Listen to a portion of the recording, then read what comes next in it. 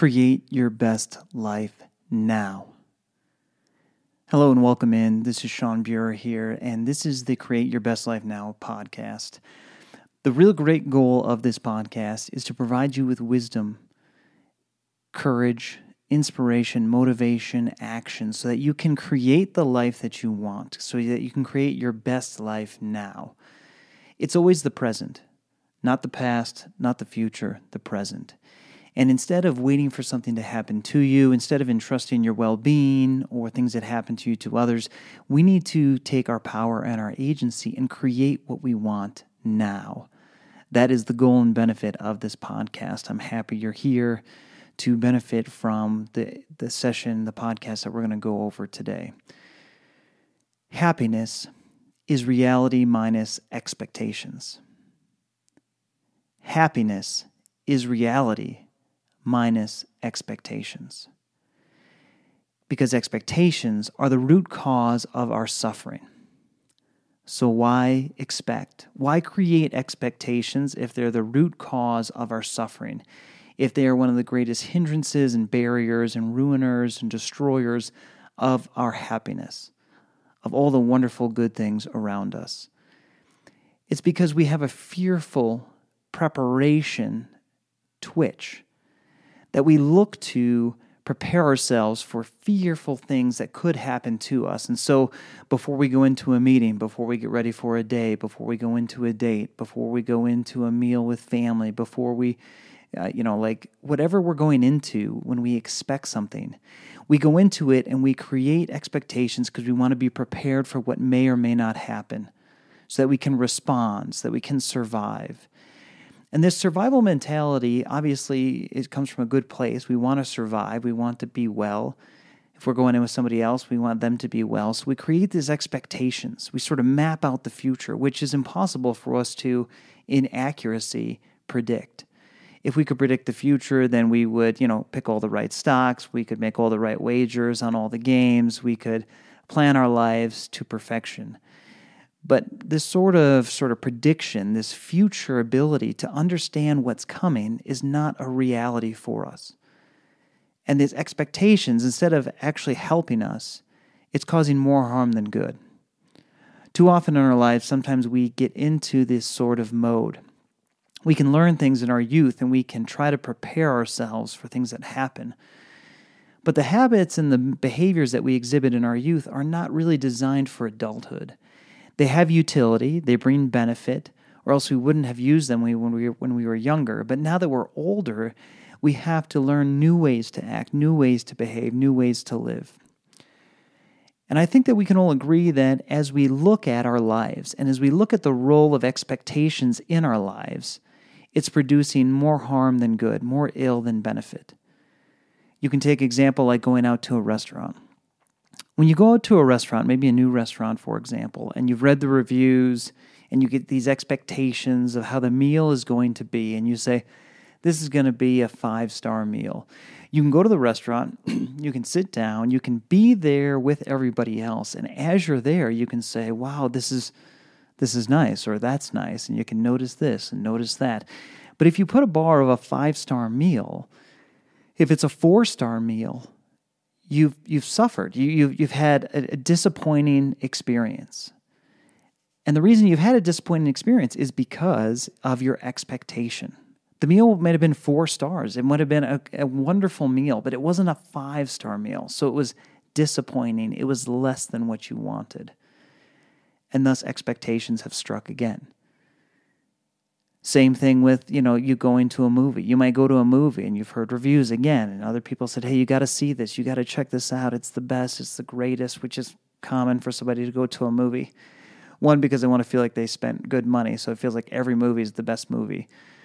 And movies are great, but it's like, constantly the review has to be such a high bar. This is where we sort of, in hyperbole, this exercise in hyperbole of saying, oh, this is the best thing I've ever seen. When we get into this mode, all of a sudden we can go to a movie, and if it says, oh, it's the best movie I've ever seen, then we set the expectation too high to actually enjoy the movie. Because we're always trying to evaluate, is it what we expected it to be? And this is what keeps us from happiness. If we were to do away with expectations, and if we were to just be happy, if we were to just be present, and just enjoy things for what they are, we could actually enjoy things instead of less. Instead of suffer due to expectations, we could flip that coin to the other side. And on the other side of expectations is appreciation, is gratefulness.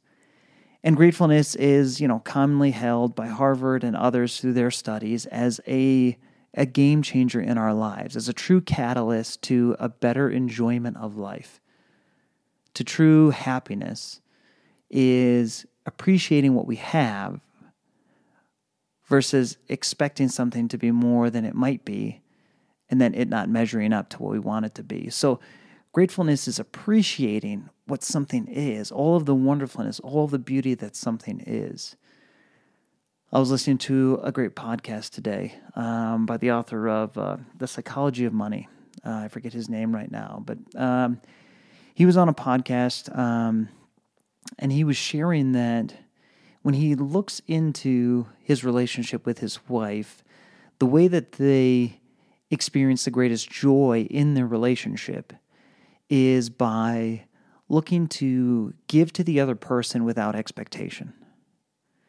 And when they give to the person without expectation, they're able to constantly be surprised in a positive way of all the things that their spouse is doing for them. They notice positive things as opposed to creating expectations and whether their spouse is able to do something or not do something based upon, how they're feeling or the busyness of their day or, the instance of like if they remember to do something or not. If they create no expectations, everything's a positive, everything's a gain. Their life is full of these positive things that their spouse is doing. And if they're full of expectations, it's the opposite because none of us are perfect. So we're continually not measuring up to our own expectations, to the expectations of others. And this is how expectations run amok. Expectations are a downward spiral to things aren't great, things are not what they should be, things are not what I want them to be. Gratefulness is an upward spiral. It's up. It's like, oh gosh, this is the best. This is so great. Oh, look what they did. Oh, and they did that. And they remembered this. That's so nice of them. It's the opposite. And so if we want to suffer less and enjoy more, if we want less sadness and we want more happiness, we need to exchange expectations for appreciation or gratefulness. We need to be more grateful and more appreciative of what we have and expect less, or try to remove expectations altogether. And the funniest thing in this reality is when it comes to expectations is we're actually creating the expectations. We don't have to. We don't have to create expectations. It's something that we're willingly doing. It's a voluntary thing that we do. We're creating an expectation out of a fearful preparation to survive. We're looking into the future, which is impossible to know. And we're creating suffering for ourselves, which is the opposite of what we want. We don't want to suffer, and yet we create an expectation that causes and leads to suffering. We also have the power and the opportunity to, instead of creating that for ourselves, we could create a different experience. Instead of looking into this future and this preparation and this fear, we could, with courage, we could be present. We could be present in this moment. Expectation is about the future. Being present is about now. In this moment, in this present, can we be here? Can we not be scared about the future? Can we be here in this moment and can we enjoy this moment? So often the past is full of, thinking about hypotheticals, thinking about things we might have wanted to do differently so that the present would be easier, thinking about making a different choice, thinking about making a harder choice, being more disciplined. These are natural things that we think about in the past. In the future, it's the opposite. It's anxiety. It's looking at am I going to have enough money? Is this going to go well? Are people going to show up? Is this going to take off? The future is anxiety. The past can often be hypothetical regret or, entertaining these things we might have wanted to do differently. But the present is the cessation, the cutoff of both of those things, and just being in the here and now. There's so much peace and serenity in the present. There's so much joy and good in the present. I mean, think about all the wonderful blessings that are in the present right now. Music and food and friends and family and warmth and shelter and opportunity and, free content and books and, all of these wonderful things that surround us that are good things. Now, we can choose to focus on expectations. We can choose to focus on things that aren't going right. Or we can choose to focus on the things that are going right and the beautiful and the wonderful things in our lives. And people will make their choices, and they're welcome to that. That's the wonderful opportunity of creating. Again, the power and agency that you and I have to create what we want. And so when we have a choice of to be in the past or to be in the future or to be in the present, I would ask us and encourage us to be here now, to be in this present moment, to remove expectations of what the future is going to be, and instead to be grateful and to savor and to enjoy everything in our present midst.